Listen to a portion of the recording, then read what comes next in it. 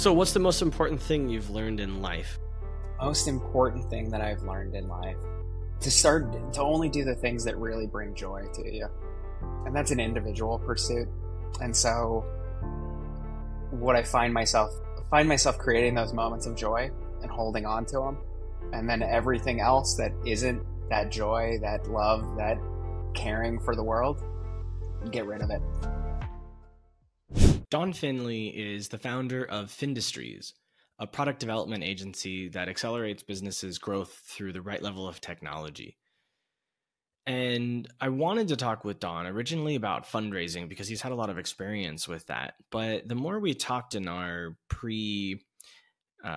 interview, our intro call, we started getting into relationships.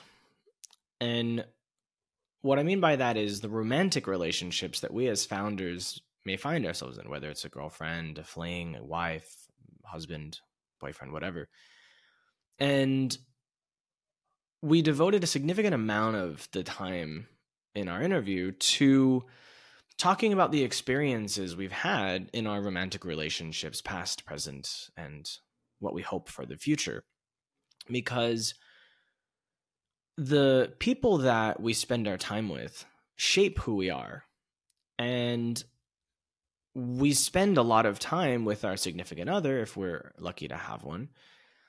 And so it's important to talk about those experiences so that we can understand ourselves and understand them and understand how they make us feel and whether they're taking away our energy or giving us energy and how that affects the businesses that we run.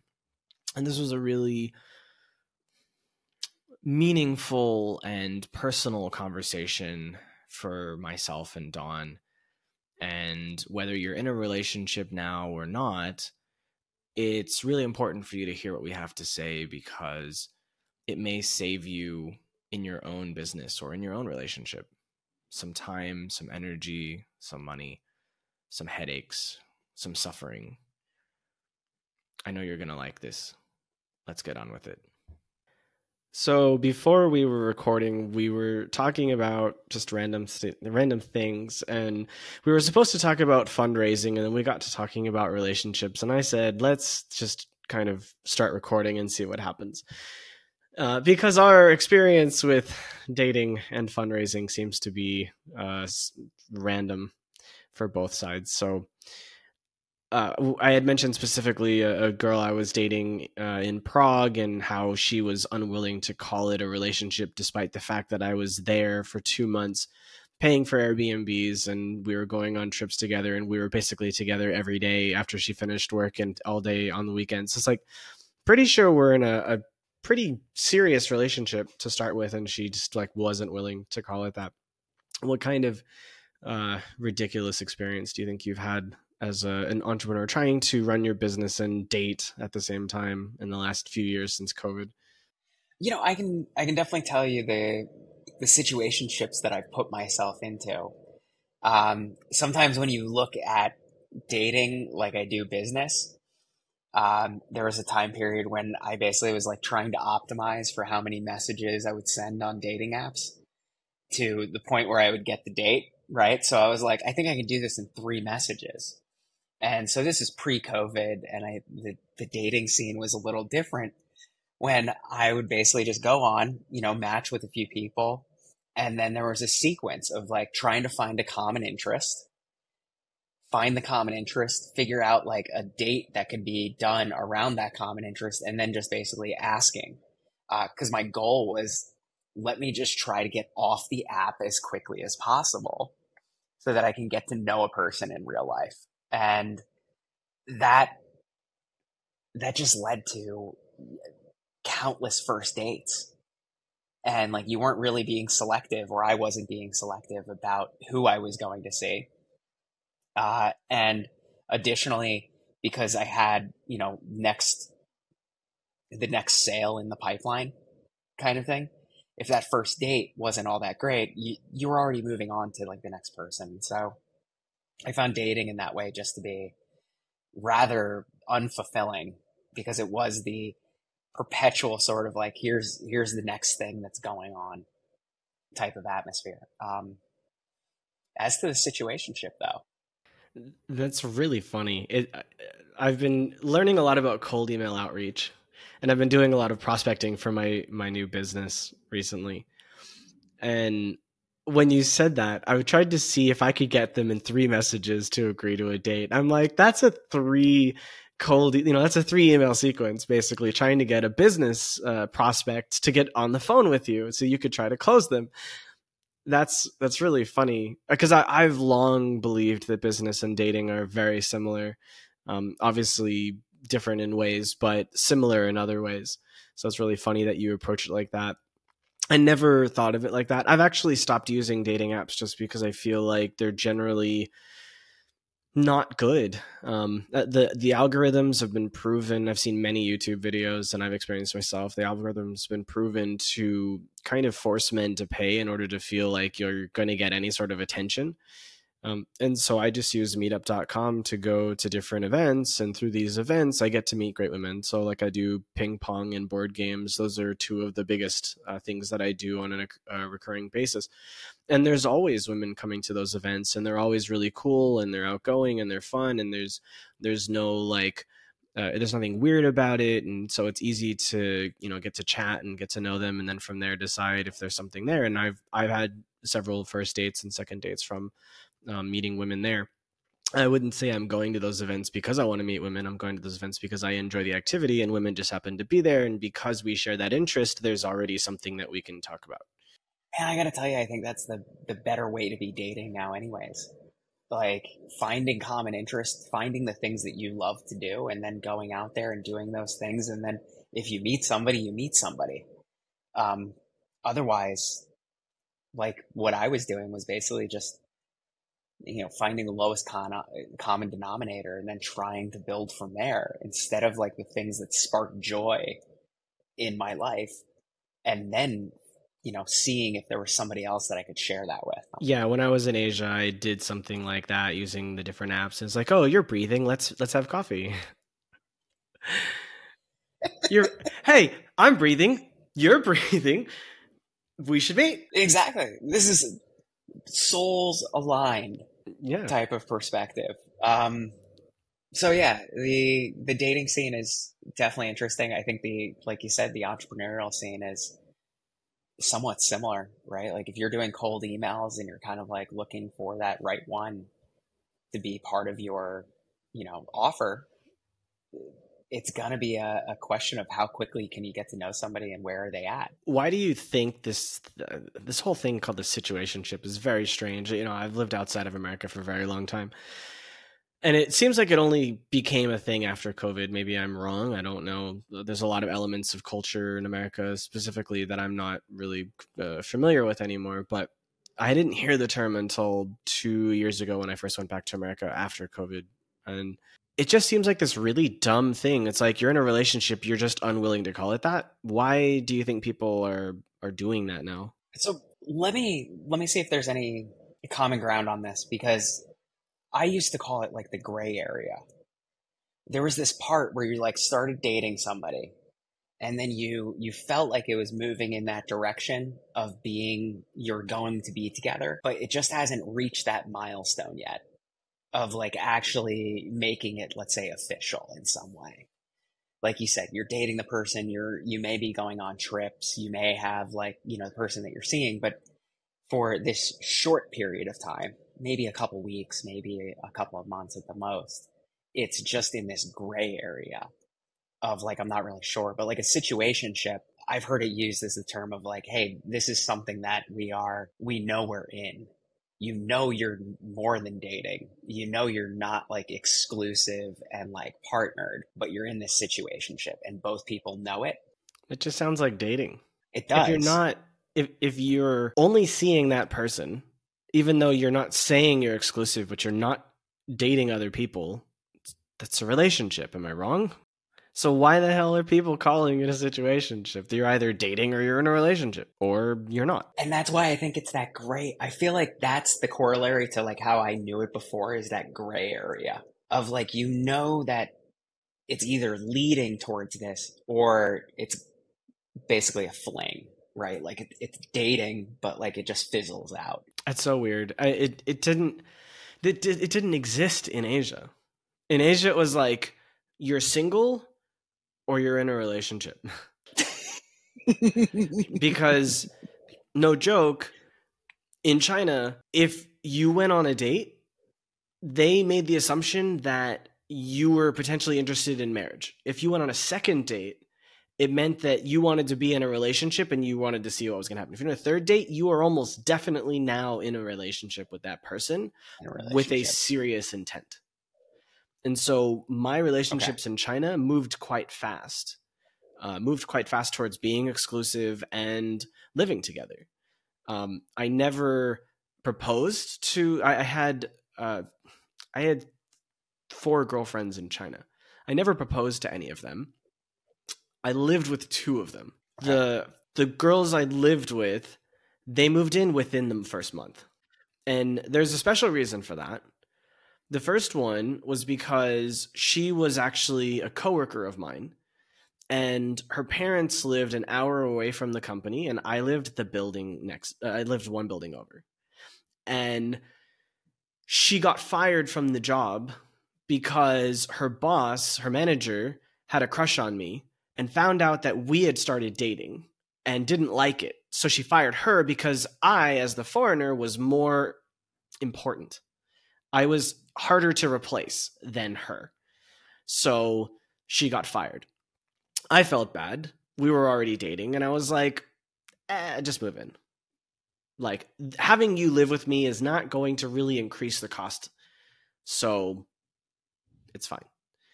Um, the other one moved in before we knew each other.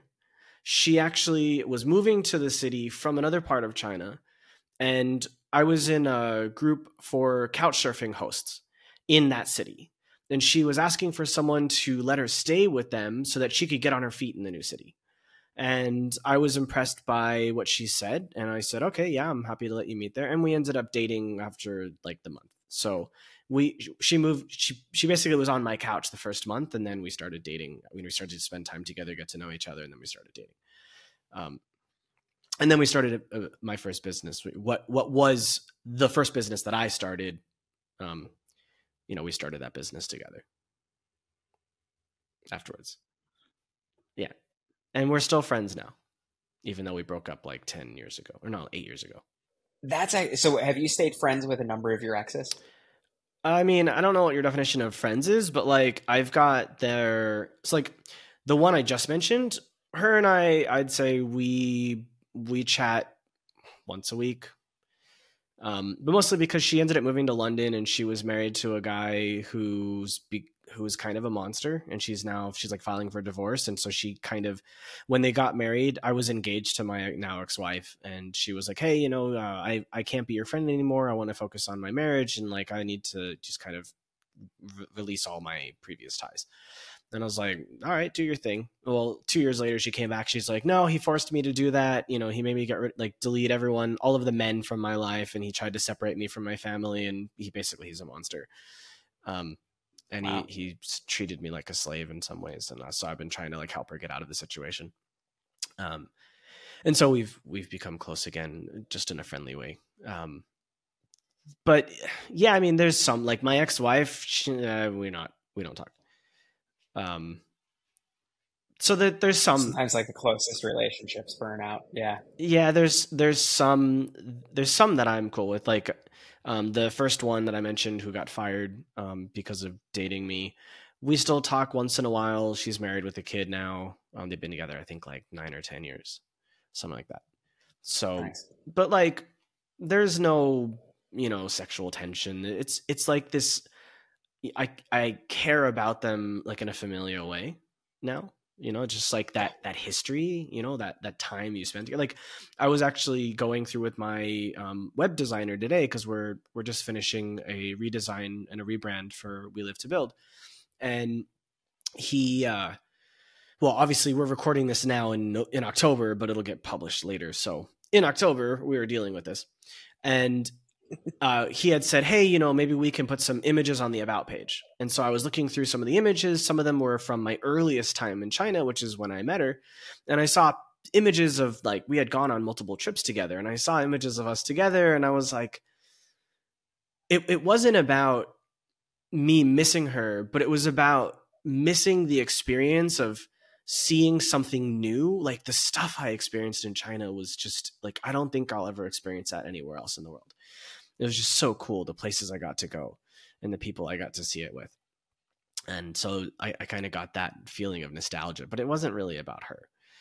But I thought to send her those pictures and be like, hey, remember this? So, because like I was talking with a friend of mine, and he's living in Georgia now, the state, and he's learning how to make his own moonshine. Like he's trying to learn how to make different kinds of things so that he can be more self-sustaining. And I mentioned to him how I had this sweet rice wine from central China, from this town called Fenghuang, Phoenix town in the Hunan province.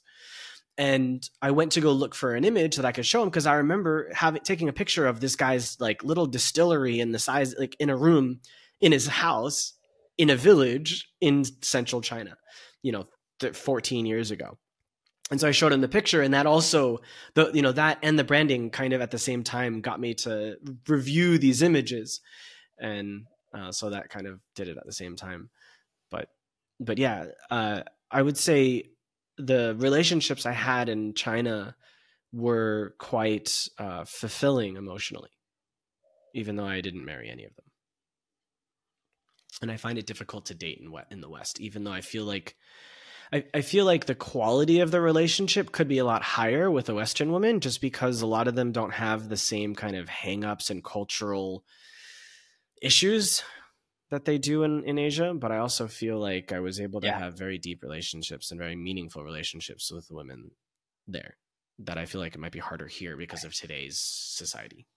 Hey, just give me 10 seconds of your time. I really appreciate you listening to the episode so far, and I hope you're loving it. And if you are, I would love to ask you to subscribe to the channel, because what we do is a lot of work, and every week we bring you a new guest and a new story, and what we do requires so much love so that we can bring you something amazing. And every week we're trying really hard to get better guests that have better stories and improve our ability to tell their stories. So your subscription lets the algorithm know that what we're doing is fantastic, and no commitment, it's free to do. And if you don't like what we're doing later on, you can always unsubscribe. And either way, we would love a like if you don't feel like subscribing at this time. Thank you very much, and we'll take you back to the show now.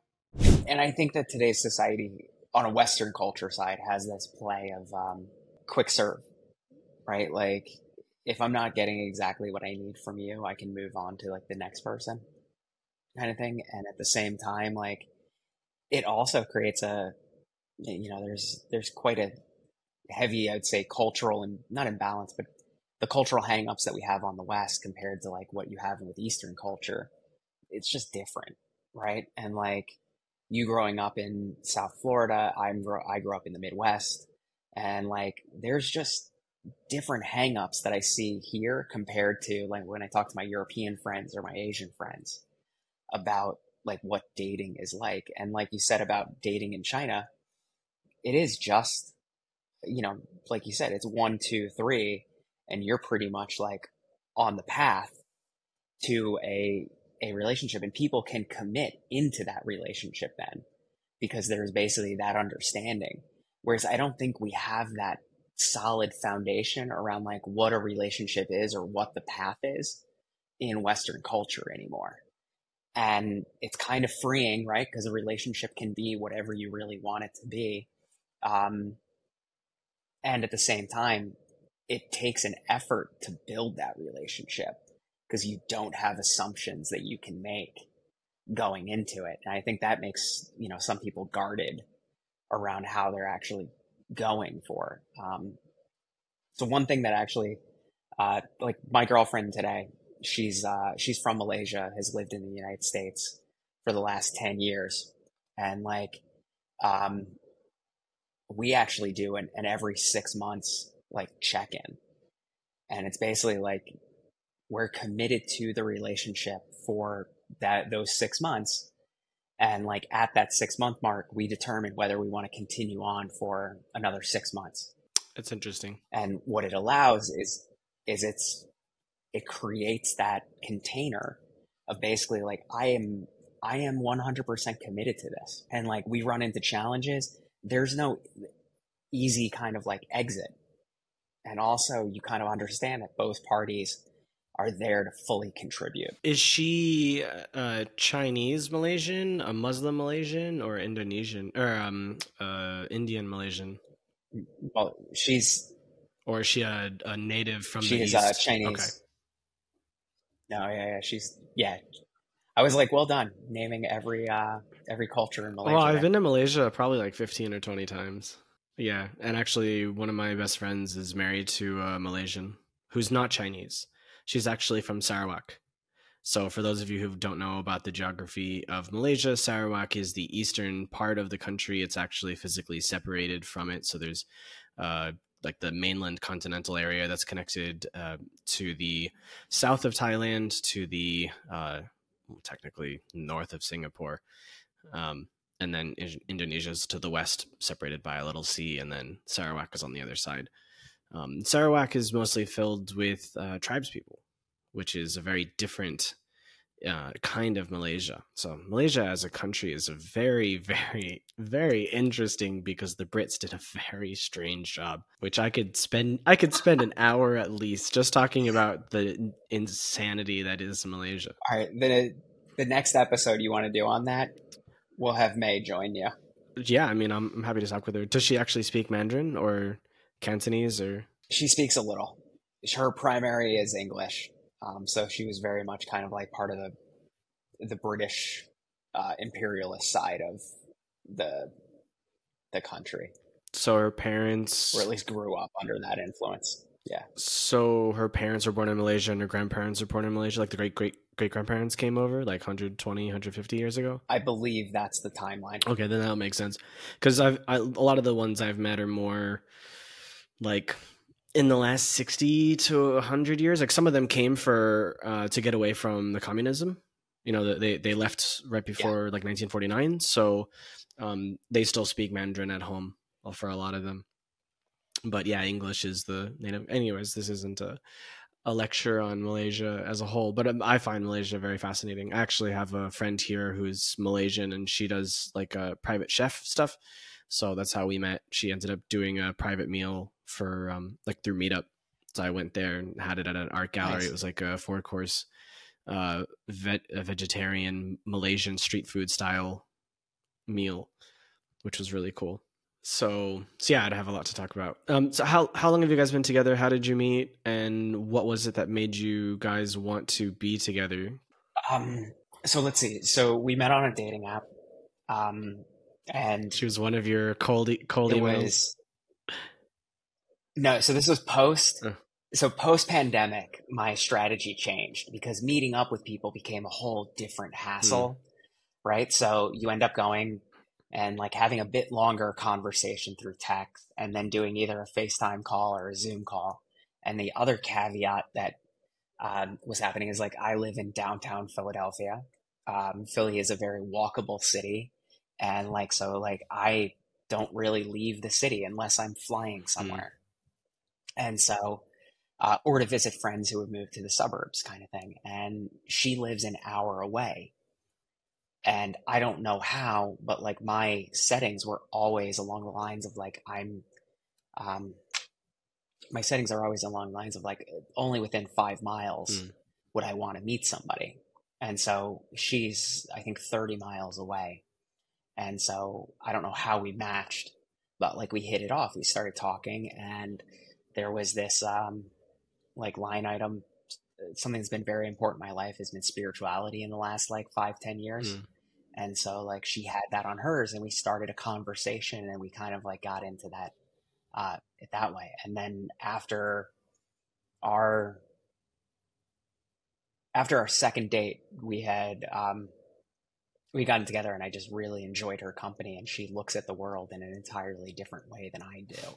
Oh yeah. And if you are you familiar with Myers-Briggs? Yeah. Okay. So basically, if you take so I'm an ENTJ in Myers-Briggs, and like whatever that means, it means she is my shadow. Okay. And so The like complete opposite. her cognitive stack is complete opposite of mine, but it's familiar to me.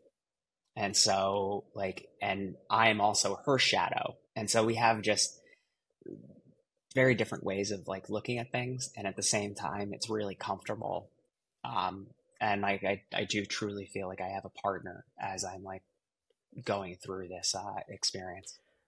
I think that's one of the things that's been difficult for me is because like with both of the women in China that I lived with, I felt like I had friends with them, I had hobbies with them, I had trips with them. I felt like we were doing well, right? We had something enjoyable.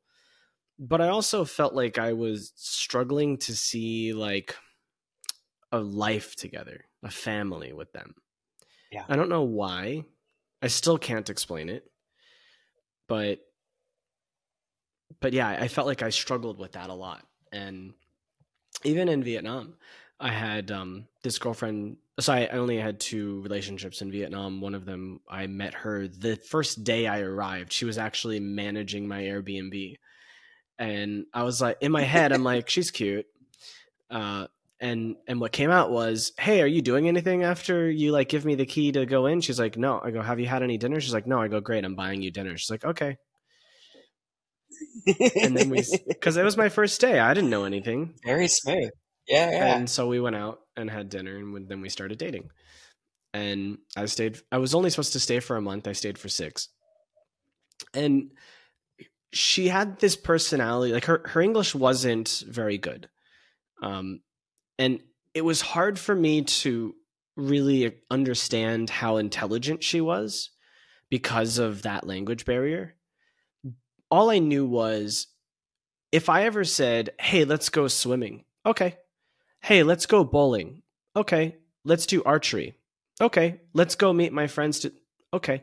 She always was down to do anything. Let's do something, right? She like we always were having fun together.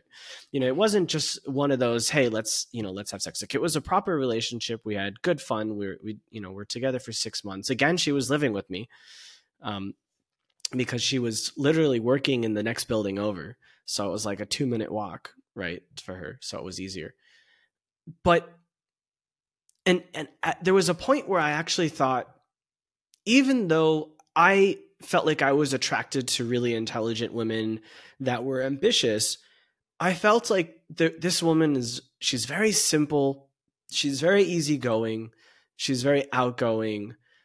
She doesn't seem to be terribly intelligent, but maybe you don't need that in a partner. Maybe you just need someone that makes you feel good.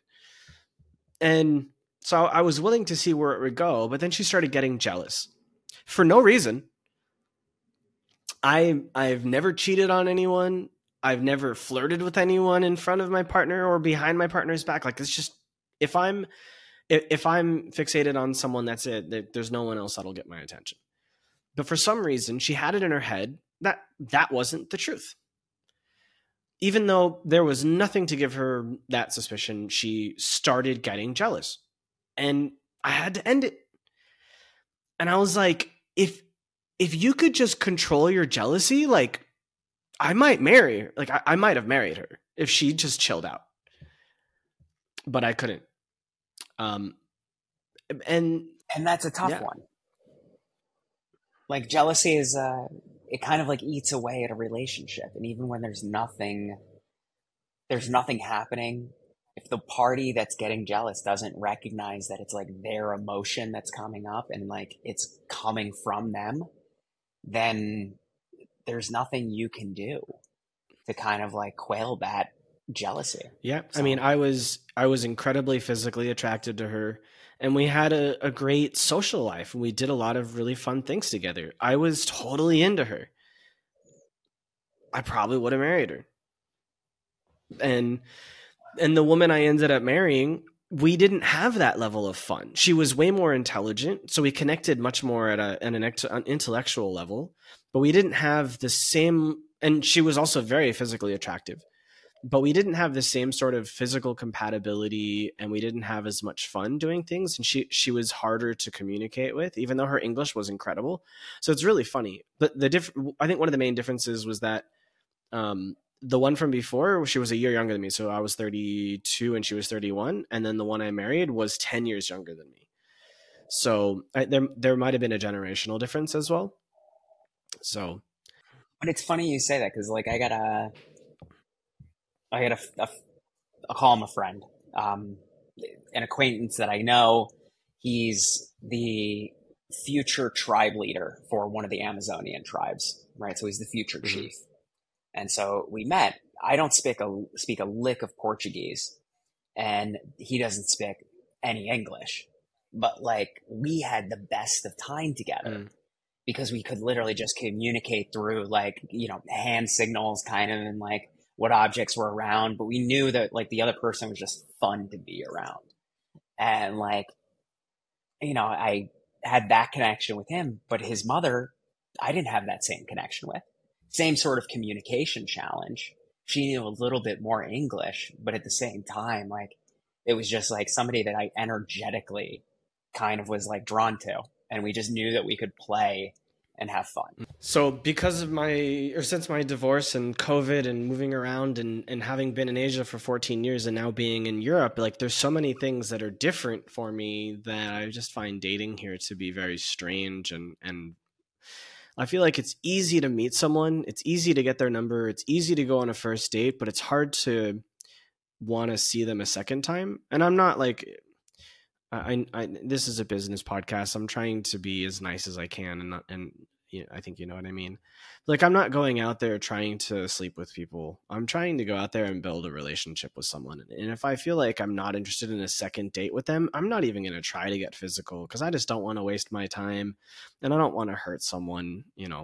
Maybe maybe that's all they want. Maybe they just want that kind of short-term fun, but that's not what I want. I want something that's meaningful like I've had in the past. And I've actually thought of going back to Asia for like a 6-month period just to try and see if I can meet someone else, who might want to come live in Europe.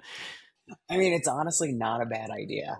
And you kind of get to play in the territory where it's more comfortable to be dating and then have that expectation that it is leading to something meaningful. Yeah. I mean, I wouldn't have gotten married the first time if I wasn't ready for a family. So Exactly. someone could go, "Oh, you got divorced. What happened?" And someone else could go, "Oh, you wanted to get married. You were serious. All right. So maybe you'll do it again. If I can be a good enough And partner." that's kind of the thing. The question I ask myself after every relationship is like, what do I need to learn from this, Oh, right? yeah. Like, or what can I learn? Because look, no relationship is perfect, and every relationship kind of has its ups and downs, and both parties contribute to it. And sometimes, like I had a partner who, um, she she had some challenges, and like it ended up being something that like was uh, either way, it turned out that it was like a substance abuse problem, Mm, and it was more of like an avoidance of it. And she hid it from me for a while. We were living together, and it would only come out during like high stress well, times, kind of. But when I went to address it with her, it became my problem that I was creating that caused her to do the things oh, that she ended up yeah, doing. no, And like, that's not acceptable. and at, and And so you know what you do, like you love somebody, you see if there's any truth in that, right? Like you hold whatever it is that they're kind of like hold there for you, and you go, okay, let me see if there's anything that like I contributed to this, and then you work on that. But then it got to the point where I had worked on those things, and it was still kind of like, X would happen, Y would happen, it's your fault. Yeah. And so it got to the point where I had to remove myself from the relationship because otherwise she was going to destroy herself. And like hopefully, by pulling myself out, she can have a bit of time to reflect upon what she did in that. But then after the relationship, I was able to see how, I was holding on to it and allowing some of these things to occur, not respecting myself by essentially enabling her to have the substance problem that she was experiencing. So Yeah, I wouldn't tolerate that. In fact, when I was early on in my relationship with my now ex-wife, I quit weed because I was smoking weed daily. And I quit because she was a lot younger. So I quit for several reasons. One, she was a lot younger, and I didn't want to put her in a situation where she would feel like it was okay to do, because it's not good, especially yeah. at that age when your brain hasn't fully formed. So I didn't want to be a bad influence on her. And the second thing was, it started to make me feel paranoid. And so I didn't want it in my life because I didn't want to have periods of paranoia that were unnecessary. If I just didn't smoke, the paranoia didn't come. And the third was, I needed to be Hmm. present for my team, for my startup. And I just, so those three things were enough for me to say no. I wouldn't have called it Yep. an abuse problem. I never used weed to like run away from something. I used it to enjoy things. But when you smoke it daily, it's like, oh, I'm going to go out. Well, if I smoke first, it'll be more fun. Oh, I'm going to go swimming. Oh, what if I smoke first? The swim will be more fun. I'm going to go get a massage. Well, if I smoke Exactly. first, the massage will be more fun. And that's not healthy, because you stop appreciating reality. So Yes. that was like 4 years ago, and I've smoked maybe like once a year since then. And every time I do it, I'm like, no, I'm reminding myself why I stopped. So Dude, congratulations. yeah, I did it daily for like 12 years. Yeah. So it's not good. Oh, exactly. It's everything in moderation. Exactly. So, and even the girls I dated, like, they only smoked because of me, and they only smoked like once every few months, and that they were cool with it. But for her, I was like, yeah, she's just so much Exactly. younger. Like, when I was younger, I didn't think about it, but when I got older, I was like, nah, I need to be good for her. And it's kind of like those are the relationships that I love where you actually are self reflective about, like, hey, who is it? Like, there's something. I'm trying to come up with an example at the same time, but you got me thinking about there's things in my relationship that a year ago I would have done different. But now that I'm like in the relationship, I'm thinking, you know what? This is how do I want this to be for the partnership? And how do I want to be for the partnership and for this person that's in my life? And so it's a nice thought to be having. So, would you say, of all the relationships you've had, this current one, is she the only Asian that you've dated? No, Okay. no. So, did you start only I going after so Asian women because of a previous experience with an Asian woman? no, no, no, no, no, no, no. So I've uh, I've dated a couple of Asian women. I've also dated a couple of European women, a couple of African women. Like I've gone all over the map except for really South America. I am, I don't know why that is, Because they will but eat you it's just how alive. it's probably true. There was probably some safety there for myself, but at the same time, I've I've dated all around the world, and like it's been quite an experience. I definitely do, and I find that I definitely enjoy other cultures because it allows for sort of a comparison to what I grew up Mm. in, and having that diversity in your own home is awesome.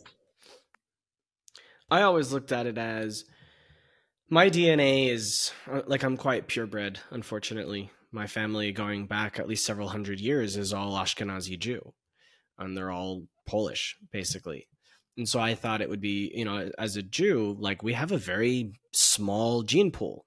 And so, in order to protect our genetics, it's best to not really have purebred children anymore. It's better to go and mix something in there to keep it, keep the gene pool steady. Otherwise, we'll have, like, these royal families with like inbred children.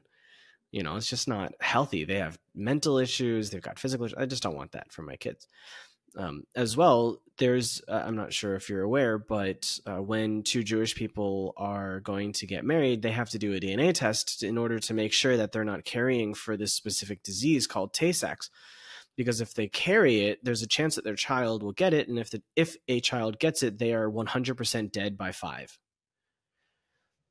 Oh, So, I'm sorry to hear that. well, Yeah. I mean, it's not my fault. It's a Well, no, no, exactly. Yeah. it's a genetic disorder that is carried by some Jewish people. So you have to test, Okay. right? You wouldn't need to really do that test if you were to have children with anyone else. So I always thought if I were to have children with an Asian person, that it would significantly mix up the gene pool in a positive way, because it's so different from anything else that, like, our gene pool has experienced for hundreds and hundreds and hundreds of years.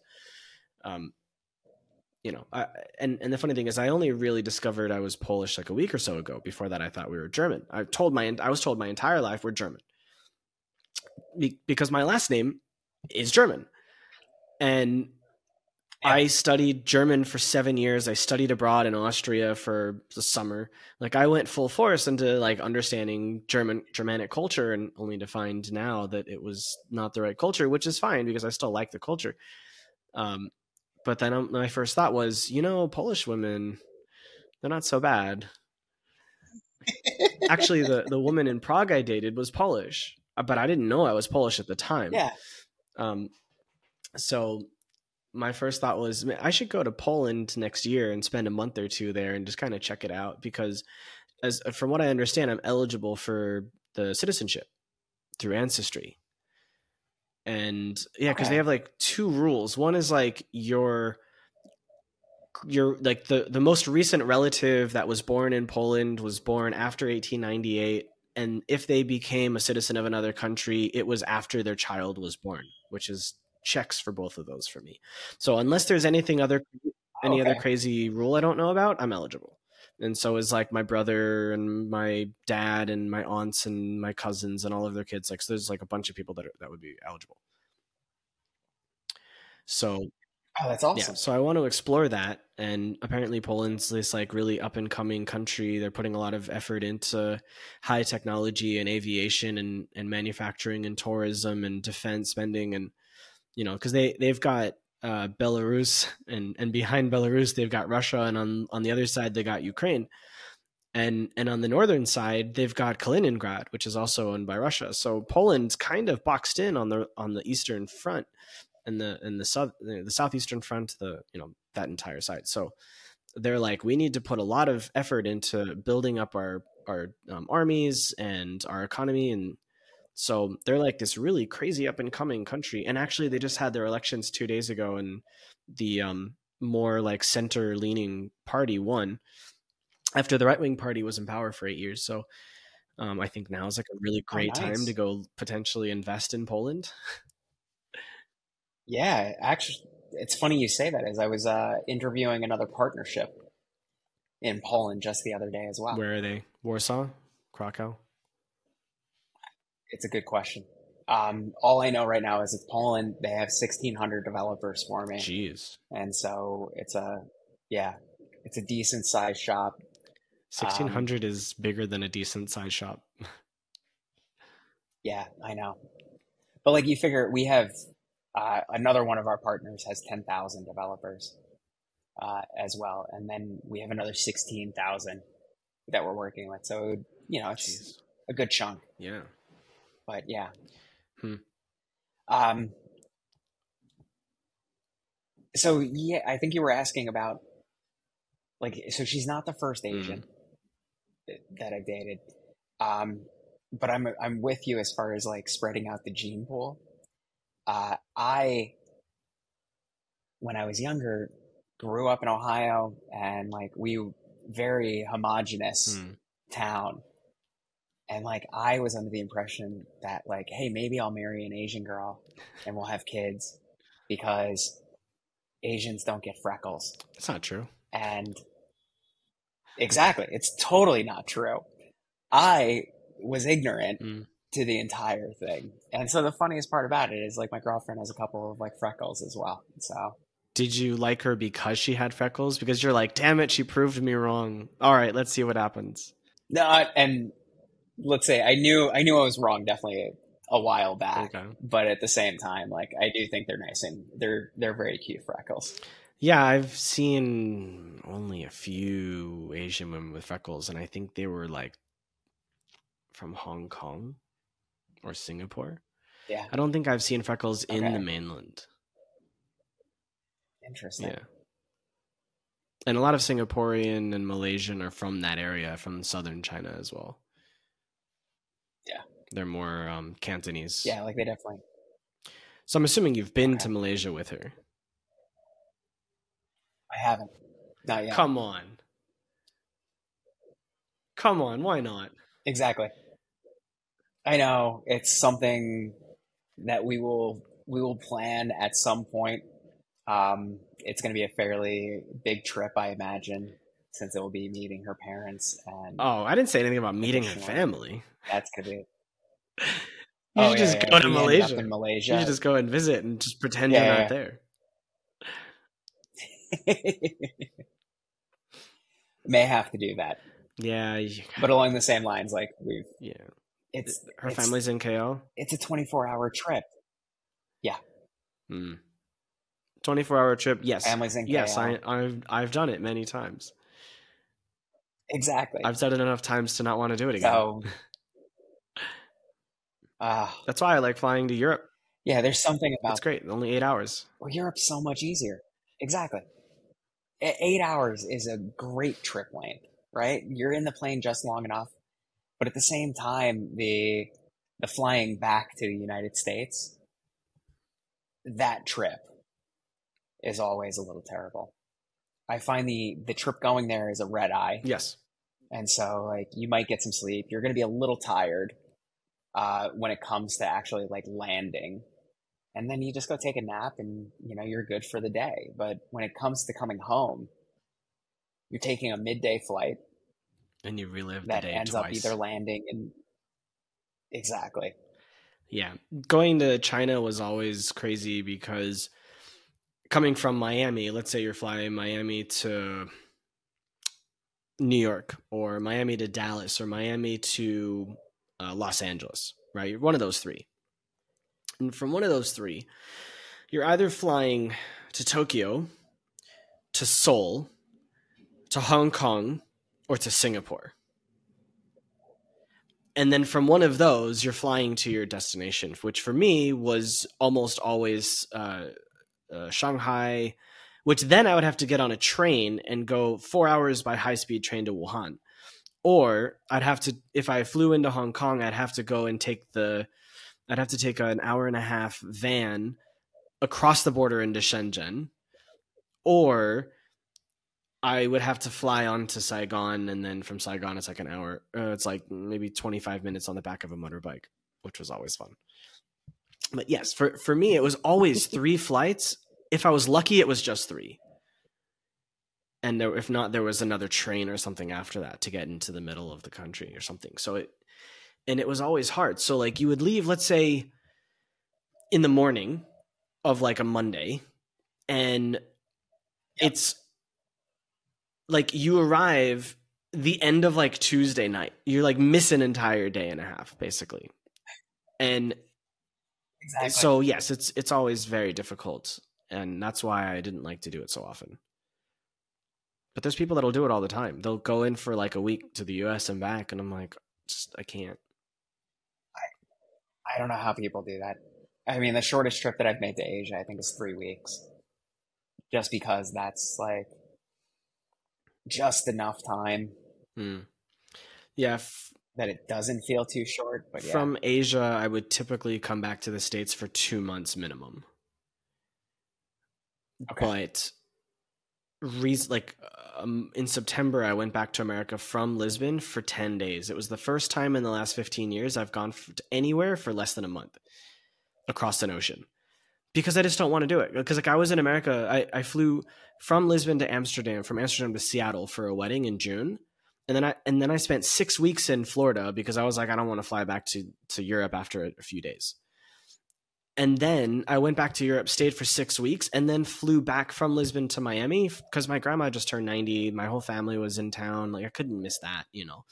And I was like, I can only stay for 10 days because I just don't want to be here for another 5 or 6 weeks. Like I can't, you know, I need to have a life in Europe. Like when I was in Asia, the flights were so long that I just never wanted to go. So like I properly lived there, you know, 9-10 months out of the year. But here it's like so easy to go to Italy or to Miami or to go anywhere.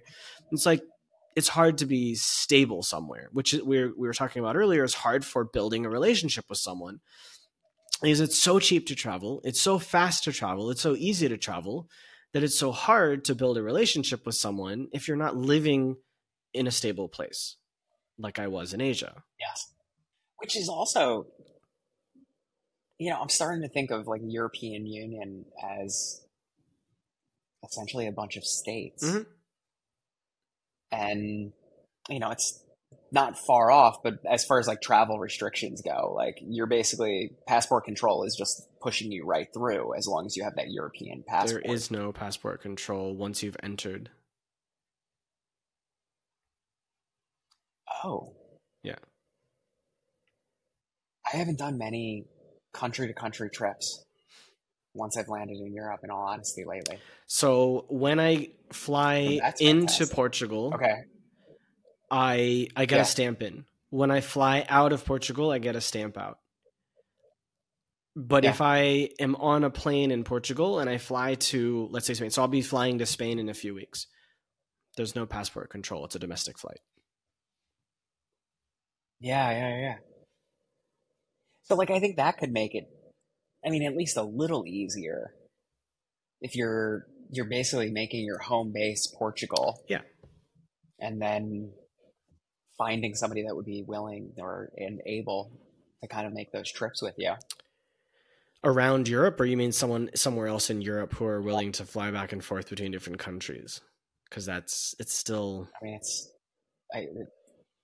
I like the idea of at least having a home with that person, right? Like having a home base similar. Yeah. I think long distance can work for... Have you ever done long distance before? No, I won't. Okay. I've tried it. Yeah. And I don't think it's the way to go. No. Yeah. I mean, you could consider that, like with the girl in Prague, it was long distance just because we spoke for 9 months before I met her in person. And I wasn't dating